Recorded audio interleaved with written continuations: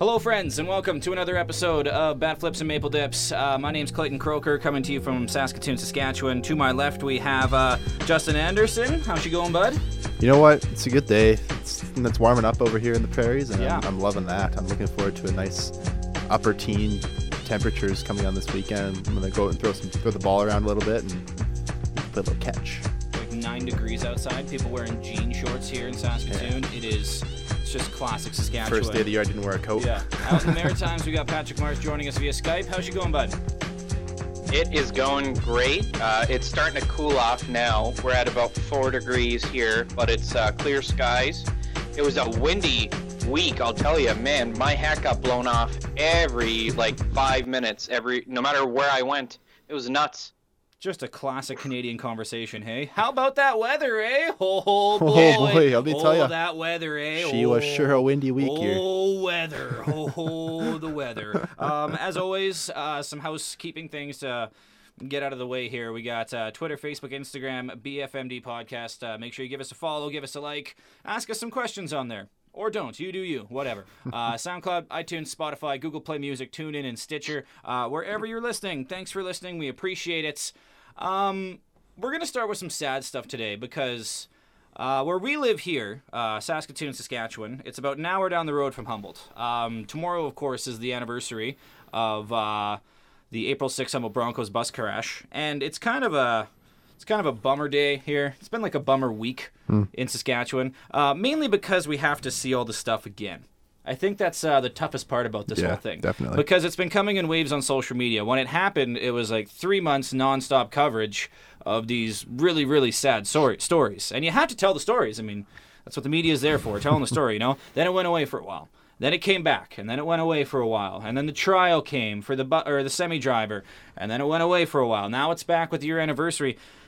People here in Saskatoon, in Humboldt, in Saskatchewan, we're just constantly reminded of this. It doesn't go away. No. I don't know about you, Justin, but every time I scroll through Facebook and Twitter here, it's just another story, and they're inspirational and they're heart-wrenching, but it takes a toll on you. Yeah. Because it's such a sad thing, and it's just hard to believe that it's been a year, and it's just, so many people in this community have been affected. Again, Humboldt's just down the road. Yeah. Like, Humboldt's a city you go to for weekend trips, to hang out, for hockey tournaments, baseball tournaments, Curling stuff like that. bonspiels, yeah. I mean, it's one of those towns around a big city that you frequently visit, and so many connections between the two cities, and it's just, I don't know. It's really sad just to relive all this stuff. It is, yeah. I mean, but out of the tragedy, I mean, some good did come out of it. I mean, we saw so many uplifting stories as the guys slowly got out of the hospital and recovered, and some of them were back on the ice with the Broncos this year for the season.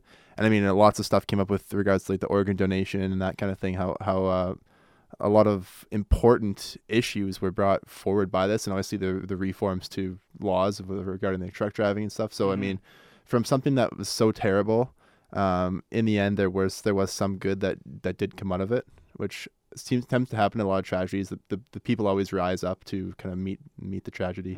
Yeah, it sucks. It takes a tragedy to do it. I know. I mean, that's just the case. I mean, it really hits home here in Saskatchewan. Big It time. really does. It's just one of those things that it's like, oh man, so many people who, their lives are just changed forever. When it comes to the nationwide perspective, Patrick, because you're all the way out in Nova Scotia, what's it like for you guys there? I mean, obviously, it's pretty close to home for you guys too, hey? I mean, it does, because everybody here is just as passionate about hockey. And when it happened, all throughout the city, when the idea of leaving the stick out on the porch and all that stuff was in the news. Do you guys remember that? Oh, yeah. And they were like, yeah, that is something that was it was all throughout Halifax. It was very common. And I think maybe because we are a few thousand kilometers removed from it, it doesn't hit us as directly as it does for you guys, because it's just down the road. But this is something that's been in the national consciousness for an entire year. And with the anniversary coming up, it's just it's not going away. And I've always wondered, from the perspective of people who are in Saskatchewan, is it something that is perpetually emotionally draining? I remember 10 or 15 years ago. I can't remember exactly when. The junior team in Whitby, the Dunlops, had to go through something similar where there was a bus accident and there were some fatalities. But it was, again, like it was something that was very prominent in the national consciousness, especially in hockey circles. But do you guys like find this to be a perpetually emotionally draining event, knowing that like everything has been stretched out, like you said, Clayton, for so long that like it's just like when can we move forward? When is it appropriate to move forward? It's never appropriate to just move forward. I mean, for these families, they can never move forward. I mean, losing your kid, losing your husband, losing any loved one, it's tough to move forward. I mean, you try to, but it's always going to be there. But I think the thing is here, I mean, I know some friends who are former Broncos. They played for them 10 years ago, and they still know a bunch of people from Humboldt. They still know a bunch of people with the organization, and they're just emotionally drained of hearing all this news. Yeah. They're like, some of them just want the media to leave them alone. They're like, guys, like, just give us a break. Like, we can't keep reliving this over and over and over again. And it's just like, man, like, here we go again, another story, another piece, another this. And it's just like, why do we have to keep doing this? But again, the story needs to be told. I mean, that's the balancing act here. How much is too much? And, I mean, again, here in Saskatchewan, it's just tough reading story after story. It's like, again, we got to go through this. Like, it was a really, really hard week here. And, it's just tough reliving all that stuff. So you know what? That's enough of the sad talk. It's kind of a bummer week here in the province. So one more last sad thing here really quick. It's Bob Cole's last weekend. Bob Cole, oh baby. There you go. Bob Cole, you're one of the greats. I don't know what hockey's going to be like without you. It's going to be weird. Playoff hockey without Bob Cole. Oh man. You know how weird that's going to be? Strange. It's a strange thing. Super weird. Like, the next thing you know, Jim Houston's going to leave as well, and it's going to be like, who's left to call hockey games? Like, These iconic voices, right? Exactly. Yeah. Let's talk about some happier stuff, though, now, okay? Before we move on, though, Clayton, okay, this is how That's cool. I was just thinking about this and how it is Bob Cole's last weekend and how Montreal and Toronto is his last game that he'll ever call. And there is this weird, like, direct line of, like, lead telecasters that covers, like, almost 100 years or something like that in Hockey Night in Canada. It's like, it started with Foster Hewitt, and then it continued with Danny Gallivan, another Cape Bretoner, and then Bob Cole. And there was a bit of overlap between him and Danny Gallivan. And it's kind of crazy to me to think that so much of Hockey Night in Canada has been like personified in just these three telecasters. And I think it's really important that if you're a hockey fan, you're out there listening to us, I think you owe it to yourself to listen to Bob Cole's last call, because I do think that they're going to make a big deal about it on the broadcast, as they should. And hockey is never going to be the same. Well said. Well said. Okay, let's turn this franchise around. Let's talk about happy stuff, okay? Enough being Debbie Downers, okay? Justin got his Avengers tickets. I did. It was a bit of an ordeal with the website going down, and I thought you didn't have to use the website. Well, I was going to at first, and then I ended up going to the theater afterwards. Yeah. Just because the website was down all day. So by the time the theater opened, I just like hadn't had them yet, so I walked down there. But I mean, there's been some crazy stories where there's opening night tickets. So I'm going to the Friday. It comes out that day, but there's obviously those Thursday night previews. And there's been people selling those tickets for like thousands of dollars on ticket resale. 9,000 on eBay. Websites. I saw. That's unbelievable for a movie. Like, I know I'm hyped. I've been waiting for a year or two, but I'm not paying $9,000 just to see it 12 hours before somebody else. Well, what's worse though, selling a ticket for $9,000 or buying actually it. buying a ticket for $9,000 instead of waiting for a month? The stupidity of buying it is worse than the selling, in my opinion. Patrick? Well, I spent 2.5 hours fighting through the website to get my tickets. I'm going on Saturday because that's the day that I have off. And honestly, like, I'm actually really burnt out on superhero movies right now. Like, I haven't gotten my ass out to see Captain Marvel. I wasn't terribly excited to see it in the first place, but it seems like it does kind of play a role in this last Avengers movie. But, like, after this, I need a break from superheroes, man. I'm burnt out. My wallet's burnt out too. 2.5 hours you spent just waiting to get tickets. That's right. I had sat on my computer and I was trying to push through all the crashing and refreshes and everything like that. It took me 2.5 hours, but I got the exact tickets I wanted. And yeah, I don't know what to say. Maybe my life is pathetic. Understand, I don't know. I spent 7 hours, but my 7 hours were spent working, so I just gave up after the website crashed and waited till the theater opened. I spent 0 hours and 0 minutes because I have stuff to do because I'm an adult.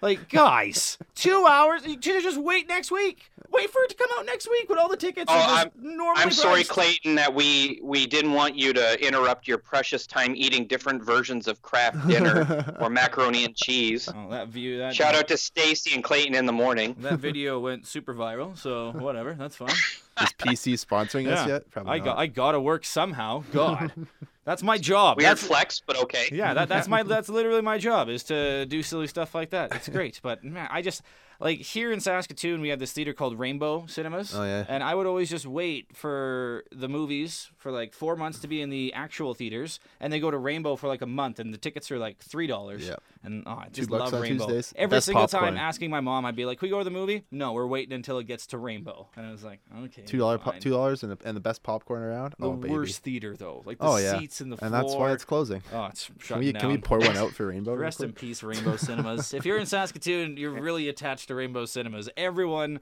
has had a weird date night experience at Rainbow Cinemas, or super awkward date nights, trying to hold hands with like your grade 8 girlfriend and stuff. And good times, good times. Let's talk about some baseball, shall we? First of all, Buck and Tabby, they're starting to incorporate some advanced stats into the broadcast. You guys are all about the advanced stats. I'm on the fence. So give them a shout out here. Yeah, How do man. you like that? I was watching the yesterday's game when Trevor, aka Tyler Bauer, was on the mound, and he was walking a ton but wasn't giving any hits. So somehow it's a no hitter, and everyone was giving him props for walking 6 people. Good job, Tyler. But they were mentioned that he has a very good opponent's expected weighted on base percentage. So I've talked about the weighted on base average before, where it takes into account more so the batted ball and the launch angle, the velocity, and all that kind of stuff. Well, expected weighted on base average removes defensive factors. So it says that if this ball was hit in a normal shift without any weird skewing, what's the probability of it being hit? Well, Trevor Bauer has a weighted on base average of about 212, and league average is well over 300, of course, because that's how hitters are. And so Trevor Bauer does a very good job of keeping opposing batters off the base paths, which he was doing kind of yesterday by not giving up hits, but by walking people. But those guys brought it in, and they've talked about WAR a few times this year already. They even brought out a defensive metric. I think they mentioned defensive runs saved a couple weeks ago, or maybe not a couple weeks ago, but last week during the home opener. I thought that was a welcome change from all their talk in the past of batting average and boring stats like that everybody knows. It's good to see. Screw batting average. No, I'm not saying screw it, but it's good to see them incorporating some stuff from the new age that teams are worried about now. This is what teams look at when they're looking at players. Patrick, do you have a boner over the advanced stats getting love on the Blue Jays broadcasts? Oh yeah, absolutely. The Jays themselves have. I know, like when Charlie Montoya was introduced, he kind of played both sides by saying, "Oh, well, I'm an classic old school guy, but I also mix in new school." He was really like bearing the lead there. This guy is very deep into analytics. Maybe not personally himself, but this is what they do in Tampa, and this is what he learned. So the fact that we're seeing this massive culture shift, as well as like a giant exodus of players getting dealt off the team, this is the new age. Deal with it. Yeah. Good for analytics. Good for them. Proud of them. Awesome. A lot has gone down since our last recording because we had to record late this time. We're just really busy people. Super important stuff Patrick going had down. to go to a new job. Whatever, man. Super selfish. Where are your priorities? Congratulations, Whatever. Patrick. No, you know what? Take that congratulations back, okay? Take it back. That's why I said it in a condescending way. Good. I'm glad. Kendrys Morales got traded to Oakland. I did not expect Oakland to trade for a guy like Kendrys Morales. Well, they had a need once Matt Olson had a broken hand or forearm, whatever it is. Very true. So Kendrys Morales, are you surprised that we got rid of him? Patrick, actually, let me rephrase that. Not surprised we got rid of him, but we're able to get rid of him. You know what? After all our talk about how frustrated we were with the contract and all this stuff, I'm actually kind of bummed because he was such an integral part of helping the young Latino players integrate into the team. And now that he's not there, there's not really anybody to kind of be that middle person anymore to kind of help them. And that's kind of shitty. I want him back. I don't want him back so much as just if he was a coach, he'd be the perfect kind of guy. Yeah. But but as a player on the field, he's not terrible. I mean, no one's saying that Kendrys Morales is bad, but he was just taking up a roster spot that a guy like Rowdy Tellez now has the chance to get this. And I mean, in terms of Latino guys, we still have Freddie Galvis on the team, who is from Venezuela and speaks great English and obviously speaks Spanish. So he's going to be that new guy, and he has been. I mean, they've talked a ton about Freddie Galvis once they finally stopped calling him Freddie Galvis for some reason. I don't know why they were doing that. They've showed lots of footage of him out before the game, especially with Lourdes Gurriel. And even with Brennan Drury working on them turning double plays and just infield communication and that kind of thing. So he's already been showing off his leadership in terms of defense. And I believe that he'll be kind of that guy who he'll step into a leadership role right away, and he already has, and kind of take these younger guys under his wing. And he's only 29, but I mean, he's been in the league for a while now, and he's a great guy by all accounts and a great player. So let's talk about the actual baseball then, because that happened before we actually stepped on the field. Opening day. Was that not the most boring opening day game you have ever seen the Blue Jays play? The morning was more exciting with all the roster moves and speculation and everything that went down. Such an exciting morning. Worst game I have ever seen on an opening day. I was just like, really? It was great if you like pitchers duels, which I do like.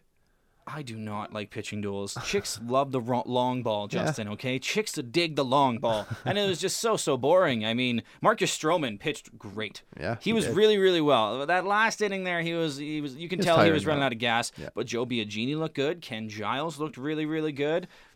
It's a shame we couldn't win in an extra innings there. The bullpen kind of let us down. Yeah, but then Game 2 and Game 3 of that series, I mean, the pitching keeps going. Matt Shoemaker, 7 scoreless innings. Aaron Sanchez, 5 scoreless innings. We didn't allow a run in those 2 games. We were really critical of our pitching in the season preview episode on Bat Flips and Maple Dips.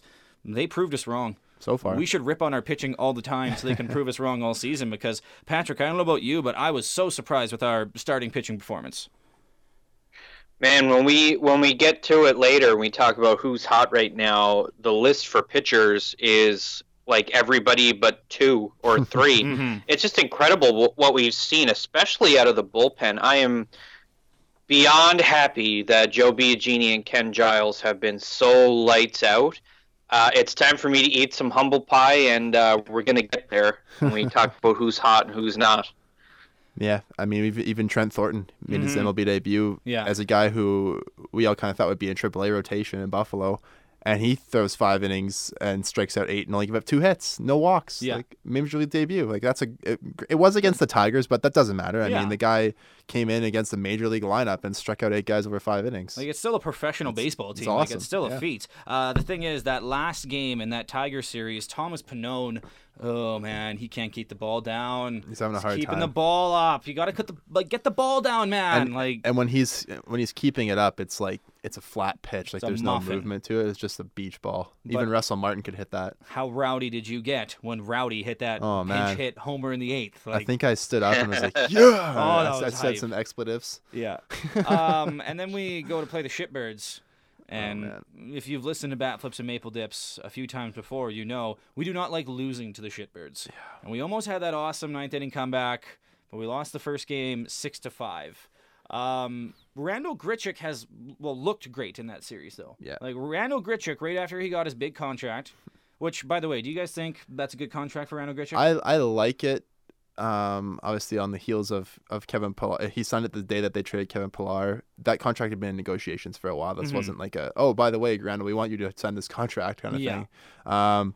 I do like it. Obviously, we've talked about how Randall has the ability to play center field and right field very well, and based on his second half last year, that's the Jays are giving him the contract, hoping that he can come somewhere close to what he did in that second half of the season in 2018. And I mean, he's hit 3 home runs since signing the contract. Obviously, 2 were in the one game, but Grichuk has looked pretty good. And I mean, he's kind of in that age. He's 27 right now. He's right in that prime of his career as a corner outfielder / maybe center fielder, depending what happens with Alfred and the rest of the outfielders as we go through the season. But I do like the deal. I mean, it's like $10 million a year, which compared to some of the contracts we've seen signed recently, like the Trout extension and these kind of things, like obviously he's not a Mike Trout, but Randall Grichuk is a great ball player, and I'm happy to have him on the team. Patrick, are you liking this Grichuk deal, or do you think it's a little bit too much? No, it's great. It's exactly the right time for this kind of thing, and I think what I was seeing a lot on Reddit was like, this feels like an overpayment. And I think what a lot of people fail to see is they can look at his stat sheet and say like, oh, he hit 240. Well, the truth is that once he came back from his injury, he was hitting closer to like 280, 290. The problem was that he had dug himself such a tremendous hole the first month and a half before he got injured that it was impossible to climb back out. I think that Grichuk still has the potential to crack 280 and to hit 30-plus bombs. Let's just see what happens. I mean, I probably would have waited a year to give him this deal, but the deal is good. It's what we need right now. Anytime an outfielder signs a long-term contract with the Jays, I get a little worried because of Alex Rios. Alex Rios has ruined long-term outfield contracts for me forever. Think about Vernon Wells, too. Vernon Wells was okay, though, after his deal. Immediately after Alex Rios put pen to paper with his contract, he turned to dog shit. Yeah. Like, he forgot how to hit the baseball. Yeah. And I think it was because of the home run derby. Because when he went to the home run derby, all of a sudden he started swinging for the fences every single time after that, So he got ruined, I think, by the home run derby, and I think a little bit by his contract. But I don't think it's like that Alex Rios number, because I think Alex Rios was like 7 years, $147 million, something like that. Yeah. And this is 554, or 5 years, $52 million. Sorry. So I think it's a pretty good deal. And again, everyone's like, oh, man, but he only hit this, he only did that. Man, he had a hell of a second half of the season. So. Yeah, and I mean, we talk about prospects a lot on this show in our system and how deep our infield is, but when it comes to outfielders, we don't have, outside of Anthony Alford, we don't really have anybody who is above AA ball, who is really knocking on that door of Major League Baseball. I mean, like, we have guys like Cal Stevenson, who's been A ball, who's going to probably be pretty good throughout the future, but he's got drafted in 2018, so he's got a couple of years of work to do. And Forrest Wall, who we got from Colorado last year, is in AA. So we don't really have anybody who's knocking on the door in terms of outfield prospects. So locking up a guy like Grichuk, who is in that prime window of his career and has the potential to hit 30 home runs, when we don't really have anybody else that's coming up immediately, it's a solid deal. I mean, by the time guys like Vladdy and Bo and Kevin Biggio get up to the big leagues, we'll have Grichuk as the stalwart veteran in the lineup, and hopefully he can keep up his production and kind of tutor these young guys as they come up. Well, he's going to have to, because Kevin Pillar is gone. He sure is. Yeah, he was traded before that second game in the Baltimore series. When it comes to the guys that we got back, Patrick, we got 3 of them, by the way. We got 3 guys for Kevin Pillar. Judging by your guys' comments, we'd be surprised if we got 1 back for him, hey? I mean, you guys were shocked we got 3 back, but more on that later. Patrick, what do you think is the best, or who is the best player that we got back in this deal?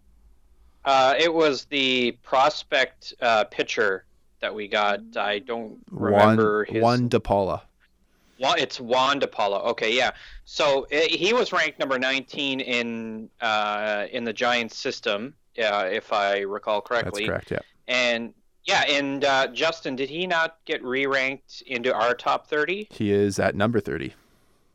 Yeah, I mean, that's tremendous, the fact that we got a top 30 prospect for Kevin Pillar. I'm not saying, look, we'll talk all about Kevin Pillar and how great he really was and the great memories that we had with him, but he's on the wrong side of 30 now, and he had definitely lost a step defensively.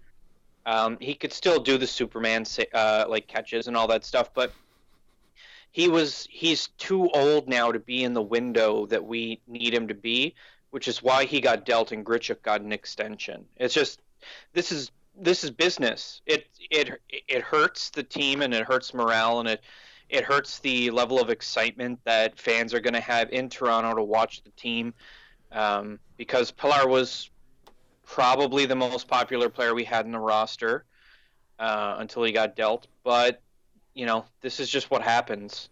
Teams have turnover.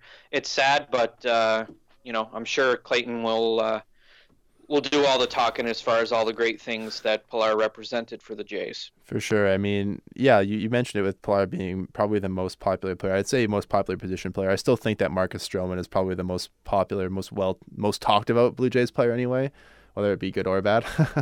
But Kevin Pilar was the leader of the defense for sure. I mean, basically playing center field, he's been there the longest. I mean, it's a 32nd round draft pick. So I mean, you got to give the guy some props for that, for not only sticking with it, but he ascended through the minor league system very quickly. He was only in the minors 2 years before he got his first crack at big league ball. He didn't play his first full season until his 4th professional year, but I mean, that's good for him. I mean, for a 32nd round pick, the last round of the draft, kind of like the Tom Brady of the Blue Jays organization, where he just gets picked at the end and ends up coming up and being a solid contributor. I mean, obviously we didn't win 5 or 6 rings like Tom Brady has, but it's a different league.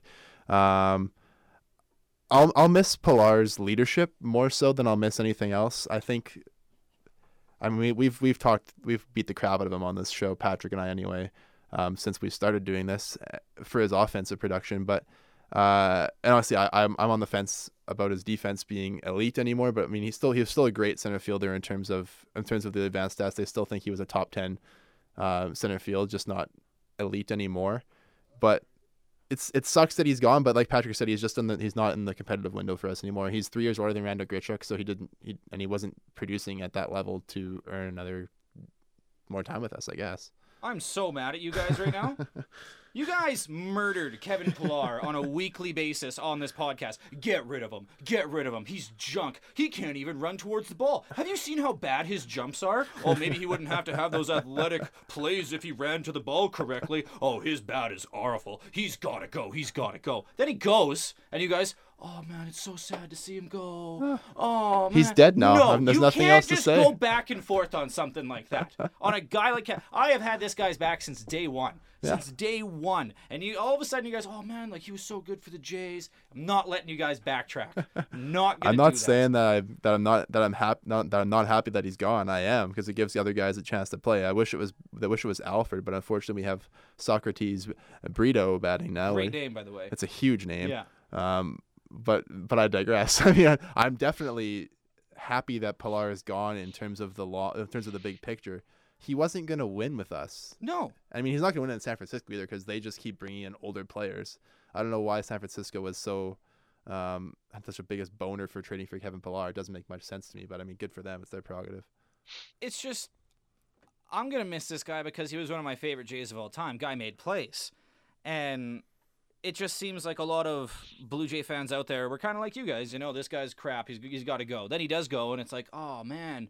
What have we done? I agree he had to be traded. Yeah. Kevin Pilar was not the Kevin Pilar of 4 years ago. Again, I love the guy, but he was not. He wasn't as bad as people were saying he was. Defensively, no.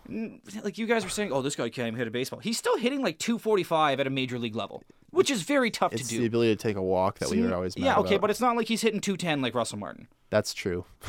It's not like he's doing that, He's still at least kind of serviceable. He can't play third base like Russell Martin. Okay, he can't pitch like Russell Martin either, I guess, But again, I'm going to miss him because, again, I thought he was still serviceable as a center fielder. Was he the best center fielder in the league? No. Was he not as good as he used to be? Absolutely, but he was still a pretty good center fielder. I didn't like how his last year with the Jays, everyone was all of a sudden, oh, this guy can't play baseball. He can still play baseball. I feel like, though, we got to be happy that we actually got something for him. We got 3 guys in return for him. We got really nothing for Josh Donaldson, and we could have traded him earlier than we had. I think that's kind of why fans jumped on the trade Pilar bandwagon, is because we saw what had happened with some other guys that we lost. Like we lost Edwin Encarnacion to free agency. We could have traded him too. Mm-hmm. We didn't do that. We lost Josh Donaldson for virtually nothing because, I mean, the guy got hurt, and that's not the Jays' fault. But the fact remains that I think people were just a little bit antsy based on recent history, I guess, and just seeing us get 3 players, including a young guy, which was probably the real reason that they made that trade, was to get Juan DePaula. It was a good deal. That's all I can say about it. It was a good deal. Again, I agree. I love Kevin Pillar. You had to see him go because we knew this was coming. The writing was on the wall. Mean, he's from California, so he's back in his home state. So good for him. He's closer to his family. I mean, the trade works out for both sides in the end. The guy's going to be pretty good for the Giants. I'm calling it right now. I said it 2 weeks ago on the podcast. Whoever gets him, I think he's going to be a pretty good player. above average fielder and a below average offensive player. He'll continue to do exactly what he's been doing for his whole career. All right, Captain Stats over there. We'll see how it goes. I'm sure we will. We got that Cleveland series, by the way. Before we get to, actually, you know what? Let's talk about best Kevin Pillar moments. Patrick, sure. Best Kevin Pillar moment. It's when he stole his way around the bases there. There was a video that popped up in my YouTube feed like a day or two ago just because he got dealt, and it just kind of reminded me that even though his bat leaves a lot to be desired, and he was a lot slower when it came to making catches in the outfield and all that negativity, he was one of the few Jays who has the ability to burn around the base paths. And watching him do that, it's really special. It was really tremendous. Patrick? Justin? Sorry? Jeez. I remember back in 2015 when, I think, was it Colby Rasmus? No, Anthony Alford or Dalton Pompey or somebody had made, I think it was Dalton Pompey had made the opening day roster as center fielder, so Kevin Pillar was in left in 2015, and it was Jackie Robinson Day. And I remember the ball came off, I can't remember who hit the ball. I think it was Tim Beckham. I'm pretty sure it was Tim Beckham. But he smacked the ball to left, and it's like, oh man, that's gone right away. And then you just see Pillar just running in a straight line towards the wall, and he jumped up, and I think it was like a Myers-Norris penny, like an MNP. The MNP, I was just about to say the MNP logo catch on the wall, and I think it was right on the M that he like put his spikes like halfway up the M and reached over the wall and brought the ball back. And I remember seeing, because it's number 42 was on his back, and I was like, man, that's a great day to make a great catch like that. That's definitely my favorite one. Obviously, though, he made that great one last year against Nick Castellanos and the Tigers too, and Castellanos had to stop and kind of give him the applause. So that he did make some great catches. We can't take that away from him, and we can't take that moment away. And that's the one I remember most from Pillar, is definitely that catch in left field. I'm gonna say my favorite moment are the signs the fans made for him. Yeah, I've never seen a Blue Jay get more creative signs than Kevin Pillar. Yeah, I mean, people were loving him in the outfield. They'd always had the Superman signs and stuff like that. 2/3 of the earth is covered by water. Exactly. The rest is covered by Kevin Pillar. Yeah, I'll always remember those signs in the outfield in the stand at Rogers Center. It was everyone loved Kevin Pillar. I mean, didn't they have like the caped jerseys or something they gave away last year? Exactly. The Superman capes. They ran with the marketing side of it too, which I like as a marketer. So again, it sucks that he had kind of a bad last hurrah with the Jays. You know, he wasn't what he used to be. He was a shell of his former self. But again, guy can still play. And where would you put him on all-time defensive Blue Jay outfielders, Patrick? Well, you're going to be happy, Clayton, because I think he's number one. This is a spicy take for me, especially given what I've said about Pillar before. Man, did you eat a bunch of jalapenos? Because I mean, I can smell the gas from here, man. That's spicy. It's super spicy. As great as Devon White was, Pillar was just a special player. I mean, you don't get called Superman because you're just above average. You get called Superman because you're out there doing stuff that nobody else can do. Nobody. And in the time period where he was the center fielder, defensively speaking, I can't remember an outfielder who was as dynamic out there as Kevin Pillar. So there you go, Clayton. Stop. Get off my back, man. Yeah, well, you guys should give him some. You guys owe him 5 episodes of love after the 5 episodes of hate that you gave him. Reparations? Yes. Say 5 Hail Marys. Oh, my God. You do. You guys were too mean to him. And now everyone's all nice. Everyone's on the Kevin Pillar bandwagon again. Man, that's way too spicy, Patrick. I had a hard time. I put Kevin Pillar at 3. I had Vernon Wells at 3 first and Pillar at 4. Because I grew up watching V-Dub back in the day when I always remember him playing in center field behind Roy Halladay, and it seemed like every time there would be a ball hit over his head, he would track it down and make those great running over the shoulder catches. But I mean, I never saw Devon White play center field live or like in person on TV, whatever, as a kid, because I was like 2 years old when he was still playing with the Jays. But watching the old games on TV with the classics with my dad or just by myself, watching him track baseballs and the speed and just like the instantaneous reactions that he'd have to everything off the bat. You thought Devon White could catch anything from foul pole to foul pole. Like the guy was incredible. And another guy I never got to watch, Lloyd Shaker Mosby. Yeah. He's regarded as one of the best Blue Jays of all time, let alone just defensively. And the guy played with us for a full decade. In the 80s and the early 90s. So, I mean, I had to put Devo at number 1 and then Shaker at number 2. I put Pilar at 3 ahead of Vernon Wells. I didn't even rank a number 5 because I didn't want to put Colby Rasmus or anybody else on the list. Shout out to Colby Rasmus and his cousin Mo's hair. I can't believe you would put Colby Rasmus ahead of Shannon Stewart. Shannon Stewart played right field.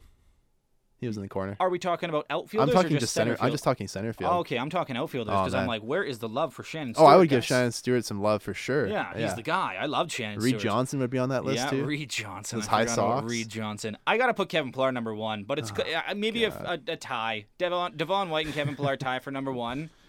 You got to put V-Dub at number 3, I think. But V-Dub got a little fat during his later years. I mean, if you want to say Kevin Pillar got I'm not going down that rabbit hole. That's not fair. Well, he not fat. He was still obviously in great shape, but he got a little bigger. Like it wasn't maybe it was just muscle. Maybe he was just jacked. He put a lot of time in the gym. I don't know. He just looked bigger, and he was definitely got a little bit slower. Him and Kevin Pillar both got a little bit slower as their careers going. Everyone gets a little bit slower. I'm slower than I was, and I'm only 25. The only person that got faster was David Justice in the movie Moneyball. Oh yeah. Oh god. Magically just. I was gonna say that, make a Moneyball reference by saying, are you saying he got thick around the waist? David Justice reference here. But yeah, Kevin Pillar, I'm gonna miss you, bud. I'm gonna get a Kevin Pillar jersey. I think that's a good jersey to get for a retro J. Yeah, hey? I was tweeting with Hendo a bit on Twitter today there, and he was talking about how he only wears jerseys of players who don't play with the Jays anymore. Yeah. So just because it's safe. I mean, he said he felt like he has cursed some players in the past by buying their jerseys and then they get traded and or stop playing well. So I mean, I know I kind of do the same. I have a Bautista jersey that I bought in his final year with Toronto, and I have a Brandon Morrow jersey that I still proudly rock. Ugh. I love Brandon Morrow back in the day. The dude could have been so good. He wasn't around long enough, though. I know, but I loved him when he was here. I remember him when he struck out the 11 guys against Tampa through the one-hitter. He had some stuff. He's still pitching with the Cubs, too, in the pen. What random jersey do you have, Patrick? I've got JD, but what I was going to say to you is if you wait long enough, wait strategically, I guarantee you National Sports will have a fire sale on Kevin Pillar gear. You can go out there, you can get yourself a Kevin Pillar authentic jersey for $5. That's what I did with JD, and I'm going to wear that JD jersey until I die, and then I want to be buried in it. So Tobias Funke flashback from Arrested Development. We're having a fire sale. I think those random jerseys I have in my closet for the Jays, I got a Ricky Romero still, the great Toronto when it first came out. That's the guy Hendo thought he cursed. Yeah, and I got a Homer Bush. Homer. Oh, did I love Homer Bush. Him and O-Dog. I remember we had Homer Bush at second, and then we got rid of him, and I was like, oh, man, I loved Homer Bush. Who's this new guy we got? And it was the O-Dog, and I was like, well, this guy's way better than Homer Bush. That guy had so much personality. The O-Dog was the guy. Let's get into who's hot, who's not, shall we? We got to save the pitchers for last because literally everyone's been hot. So when it comes to the hitters, I personally have my eyes on Freddie Galvis. Yeah, no one saw this coming from his bat. I mean, it is early. Yeah. So it could be a little deceiving. A little bit of an opposite Randall Grichuk situation here. We brought him in for his defense and leadership. He's hitting .318 for the boys right now. He's only struck out 5 times. He's got 3 walks, 3 RBIs. Looking pretty good. Yeah. I'm liking our hitters have actually done a decent job so far of taking walks. We have seen a lot of strikeouts, but the walks have been there too. We saw 6 against Bauer yesterday. But yeah, I mean, 22 ABs for Galvis. I mean, that's up there with the team lead, but I mean, it's a small sample size, like you said. It's going to be early for another 2 months yet in baseball, but I mean, it's a great start. I mean, it's what you want to see from a guy you bring in free agency for sure. Patrick, who's been hot in your minds when it comes to the bats? I'll preface this by saying it's early and it's hard to, really understand what these stats mean in the long term. Yeah. That being said, my boy is batting .500, and I'm going to bring it up. Richard Urania is 6 for 12 to start the year. We're not sending him down. He's going to stay up until he goes cold, or there's like some sort of dramatic need for a different roster spot. But Richard Urania hitting .500, whatever it is, this guy had a great spring, and he's whatever he's doing, he's dialed into it. I want to see where this goes because I think Urania could end up being that kind of super utility infielder if Gurriel doesn't work out, and we'll talk about him in the Who's Not section. I love how you put Alan Hansen in here after one game in the Who's Hot. He has 3 ABs. He got one hit, Well, struck out shout twice. Out to him. That's ridiculous. He got hit by a pitch once. Oh, he did get himself a single. So I mean, yeah, struck out twice. So fetch right now, though. So fetch. It's not as fetch as Socrates Brito. If he keeps this pace up, though, he's going to bat .333 for the year, guys. Like, oh, man. Legendary he's season. on pace like 150 hits. Yeah. When it comes to who's not on our squad for the hitters, oh, boy, where to begin? Justin Smoke has not been great. 4 RBIs, 1 home run. That's not bad. He's also struck out 7 times. That's a little worrisome for me. Justin Smoke always hasn't had the best of eyes. Yeah, I mean, but 7 strikeouts early on. I mean, Brandon Jury has not to 11. be outdone, Brandon Jury. I mean, Brandon Jury's leading that. He's got 11. Grichuk's got 8, but Grichuk's going to strike out. We know that. Yeah. I was a little surprised. I don't know about you, Patrick, but I was a little surprised at Justin Smoke's start. Him being the leader now with Kendrick gone, I expected him to be a little bit better, hey? Yeah, but I mean, I don't think it's fair to... I don't know. I'm on the fence about this because I know. Again, we'll prep this. It's early, but it's early. His OBP is still in and around where it needs to be. I think the bigger problem that we're facing right now is that it's not that the team is like getting blown away with strikeouts. They're not anymore. They're not striking out any more than what they have the last 3 or 4 or 5 years, but it's a real problem that Danny Jansen only has 2 hits so far this year. It's a real problem that Gurriel only has 2 hits so far this year. It's a really big problem that Brandon Drury has struck out 11 times in 7 games. Like, Teoscar Hernandez, you had the hottest spring out of almost anybody in the lineup, and you're batting 200. But like, what the fuck is going on? To his credit, he's taken 1 more walk than he's struck out, and we've been on Teoscar Hernandez in the past for not being able to take a walk and for striking out too much. So I mean, he's doing that, and I mean he had that clutch double last night to put guys on second and third in the 9th inning. So I mean, the guy he came in as a pinch hitter too. So it's tough to get on these guys too much too early. The guys who strike out, like Drury, is striking out a lot. He does have 6 hits, but he's been in the leadoff spot, and to strike out 11 times, batting leadoff primarily, is too many. But at least Brandon Drury has a 200 average. Yeah. Lourdes Gurriel has struck out 8 times. He's batting 087. Yeah, that's very true. That's not great. And Danny Jansen, can I just say, maybe it's because he's a catcher, but the guy runs like a nerd. Oh, yeah. Have you seen him run? Yeah. Waddles. He's a big waddle. Waddles. He's built like a square, and like he does like his elbows are way too far away from his body when he runs, and he's like his catchers can't run. We're not good at running, but he's running like like he looks like Super Mario on Super Mario Brothers 3 for original Nintendo Super Mario Brothers 3 where he's doing the and he's like moving his hips a lot. Man, does he run like that? He looks a little weird in his glasses too, like a catcher that wears glasses. I love the goggles, man. As a guy who wears glasses, I love them. I didn't like him at the start. They're kind of growing on me. I wish I'd get some blue ones and not some white ones. He had some blue and white ones last year. You're not from Fort McMurray, man. You don't need white Oakleys. You're not working on the rigs. It's working on the rigs. Oh man, Skull Citrus. Woo! 40 grand shock blew all my old money. Don't got a job anymore. Berta. Classic. But yeah, Danny Jansen, I thought he was going to be way better than he is. He's batting 095 and he's really hasn't done anything at the plate. No RBIs, no nothing. He's been a ghost out there. So Danny Jansen, he's been playing good defensively, other than that one game where he had like 4 pass balls. But he figured it out after that. Every catcher, especially in his rookie year, is going to have that happen to him. Yeah. So he's figuring out. But man, he is chucking guys out, stealing the bases. So that's good to see. I think he's thrown out 3 guys so far this year. 2 or 3, yeah. It was 2 in the first 2 games, and I think he threw out another one in the Baltimore series. Maley threw 1 guy out, too. Oh, might have been Maley. But still, I mean, Danny Jansen, he has a hose of an arm, so at least he's got that going for him. Yep. When it comes to pitchers, oh, man. Again, we did not see this coming. Matt Shoemaker, I was on him, because I didn't trust Matt Shoemaker. prove me wrong, bud. And I have no problem admitting that. I love it when the Jays players prove me wrong. He's 2-0, ERA of 0. Guy's a stud. Like, first pitcher since 1908 to debut or to start a season with 2 starts of 7 innings and giving up 2 hits or less and no earned runs.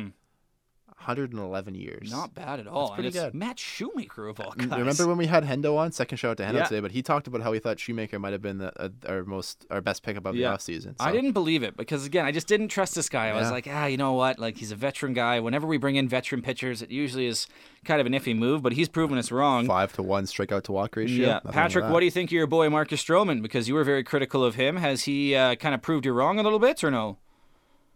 Yeah. I've got listen. Oh, here it I've comes. got a lot of humble pie I got to eat.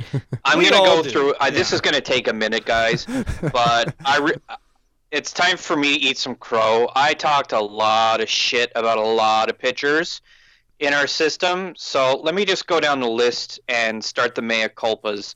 Joe Biagini, whatever it is you're doing right now is absolutely phenomenal. He is a strikeout machine right now.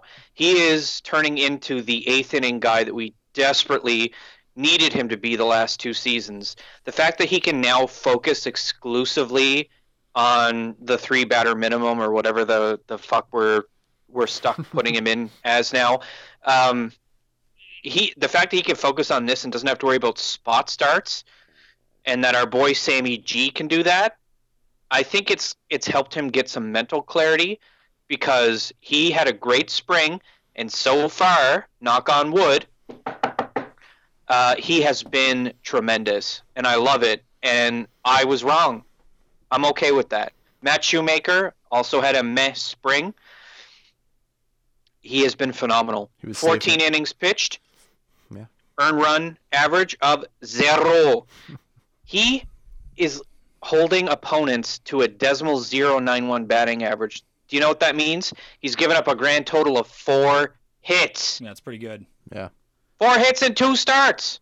Joe Biagini we should give some love to as well because we've all been on his case, but he's only walked 1 guy. He's allowed 1 hit in 4 1/3. He's also struck out 7. He's got that strikeout machine back. He belongs in the bullpen. Oh yeah, we've determined that. Yeah, he putting him as a starter last year as that spot starter. That was a huge mistake. Yeah. Huge mistake from Pete Walker and Gibby. Like he's a great bullpen guy. Actually, I wouldn't say great yet. Maybe we're over. He's a big dude though. Yeah. So I mean, he looks big on the mound and he throws downhill and he throws a good fastball and he has a nice curveball. That curveball is that 12-6. It just drops off the shelf and it looks good. What about Aaron Sanchez, Patrick? What do you think about him so far? Again,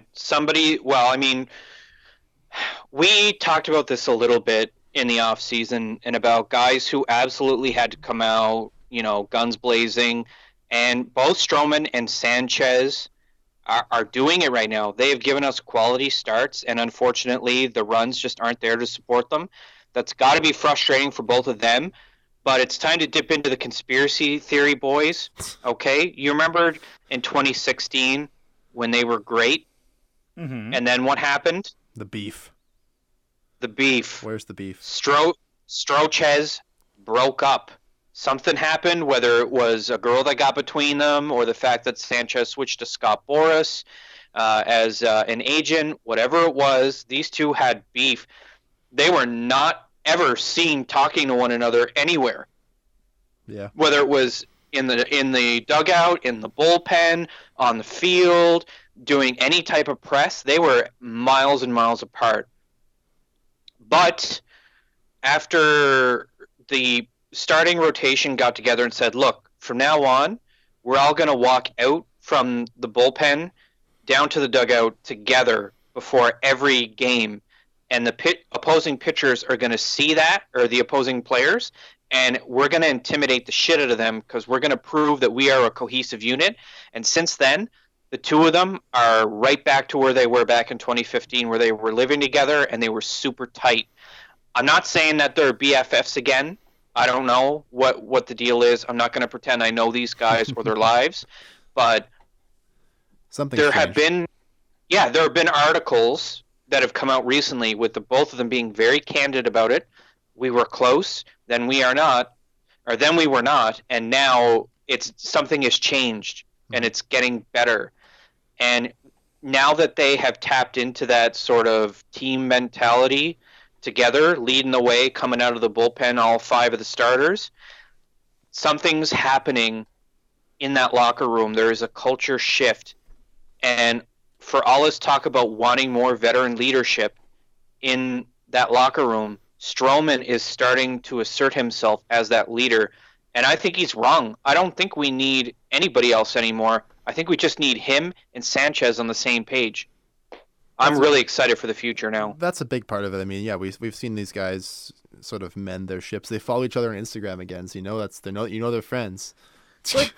Like, are we in high school? I remember seeing that God, pop up. He followed him on Instagram I remember seeing again. that on Twitter. Super serial, you guys. People were posting that all over Reddit and on like Twitter and stuff. I was like, come on, guys, like it's 2019. Let's move on. Let's grow up a little bit. But I want to give a shout out to the pitching staff as a whole, especially the guys on our Who's Hot list. We have 10 guys or whatever it is on our Who's Hot list, and they've given up a combined total of 1 home runs, and that was Sammy G. Our starting pitchers, outside of Sean Reed Foley, who made that spot start, haven't given up any home runs yet. Daniel Hudson has given up 2 out of our total 4 home runs in the pen. We've given up 4 home runs through 8 games. Pretty good. That's not bad. Yeah. Less than a half a home run per game. You'll take those odds. It's not bad. Yeah. When it comes to pitchers who have been bad, again, not a lot of options because Ken Giles has been great. Thornton's been great. Pannone has even looked pretty good as well. Sean Reed Foley, though, in that start looked... It wasn't great, no. Oh, man. Like, it wasn't like... It was just one of those days where it's like, okay, you know what? Facing a good team, he's getting hit hard. Sean Reed Foley... Man, he couldn't hit his spots. No, you can tell like the catcher was setting up and he had to move all over the place. Yeah. Sean Reed Foley was just missing, and that's never good. That's why he's in AAA. That's obviously why he's in AAA. Tim Meza too.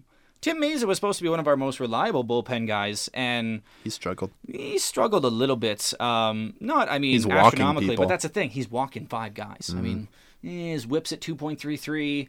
The thing is, again, this control stuff, it can figure its stuff out. You know, you figure this out in spring training. Maybe it takes a little bit longer. I think Tim Mays is a guy that'll bounce back because, you know, he's a veteran kind of guy. He's been here before. Sean Reed Foley, though, I hope it doesn't ruin his confidence. I don't think it will. You don't think it will? No. He's been in the majors. He's been knocked down a bunch of times throughout his minor league career, and I think Sean Reed Foley's he's got to believe in his stuff. I mean, the kid's got talent, so let's hope that he kind of goes down to Buffalo where he should be to start the year, and depending on what happens with the starting rotation, whether it be trades or injuries, he's one of those guys who could be first in line if he's pitching well in AAA. Are you worried about Sean Reed Foley at all, Patrick? Like, did that start kind of irk you a little bit or no?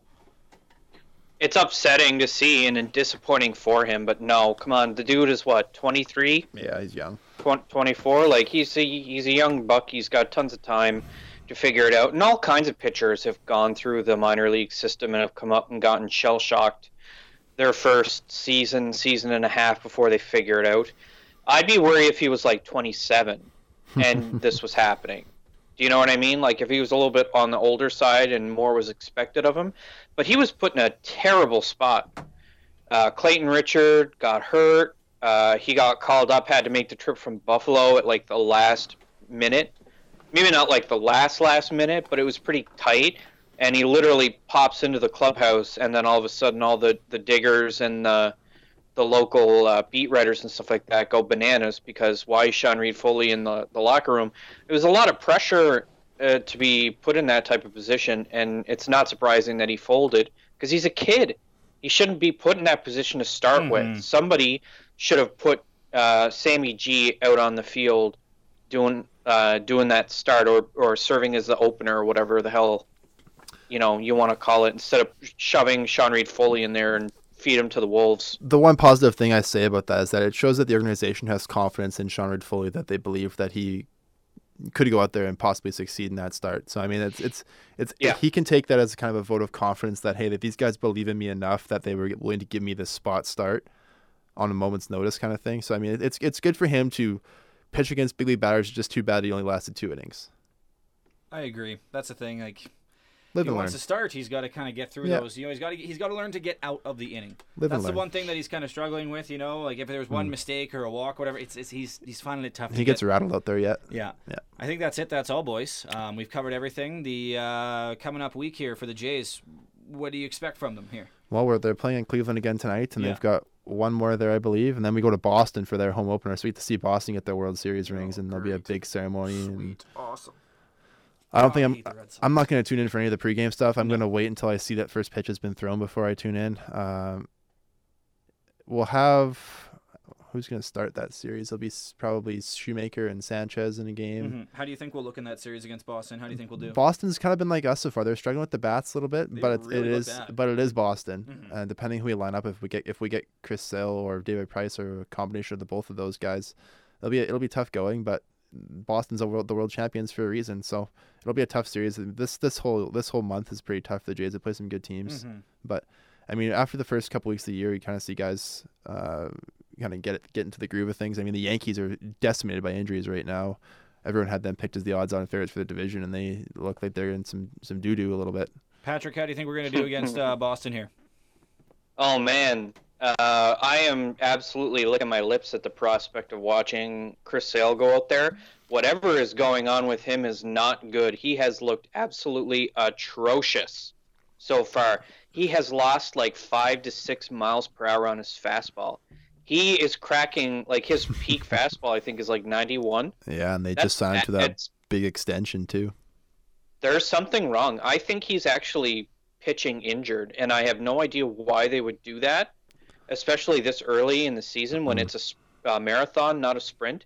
Both the Yankees and the Red Sox have been off to a bad start. They're below or They're have below. the same record as the Jays or something like that, and they don't look great. Obviously, they're going to right the ship at some point, but this is a bad time of year to be putting guys out there who are hurt. Watch out for Tampa Bay. There's something, yeah, like there's some, like, I don't know. Have you had a chance to see the tape on Sale and what he's done so far, Justin? I haven't, but I've been browsing the old Twitter sphere and Reddit a little bit, and Red Sox fans are very, very anxious right now when it comes to Chris Sale. So I like to see anxious Red Sox fans. I just like to see Red Sox fans in pain. Oh, I yeah. can't stand Red Sox It's like and Yankee Boston fans. They're the Bruin worst. fans too. They're the They're worst. just awful. That's it. That's all for another episode of Bat Flips and Maple Dips. Again, thanks for listening, whether it's on SoundCloud, iTunes, Spotify, Google Play Music, TuneIn, wherever. Facebook, Twitter, Instagram, too. Don't forget to give us a like and a follow and a comment and whatever. If you're listening on there, too, hey, thanks a bunch. Appreciate it. On behalf of Justin, on behalf of Patrick, thanks for listening. Quick shout out to the Saskatoon Blades starting their WHL second round playoff series Blades, against PA. God, I hate Prince Albert. Yeah. We were just talking about Yankee and Red Sox fans. Prince Albert Raider fans are the Yankee fans of the WHL. Oh, for sure. They are just, oh my God, I just can't take them. Let's wrap up the episode. Go Moosehead and go Eagles, because they're in the second round too, boys. Here we go. Nah, Go go Blades, go. Justin, you get the extra song today. What are we going with? We're going with a little bit of Kryptonite from 3 Doors Down. A little Superman shout out. For Kevin Pillar. Yeah. Uh-huh. Just for you, buddy. Again, you murdered the guy for 4 months, and now you're back on. It was actually more like 10 months. Yeah, it was actually more like 2 years. Wasn't Wow, it? it's been long. It's been long on the podcast about 10 months. Yeah. Overall in life, 2 or 3 years. He's one of the greats. Thanks for listening, guys. We'll see you next week.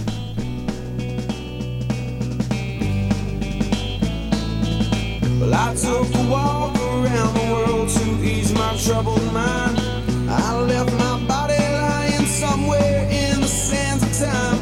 But I watched the world float to the dark side of the moon. I feel there's nothing I can do. Yeah.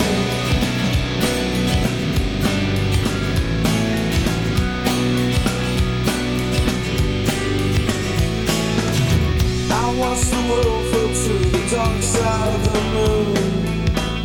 After all, I knew it had to be something to do with you. I really don't mind what happens now and then, as long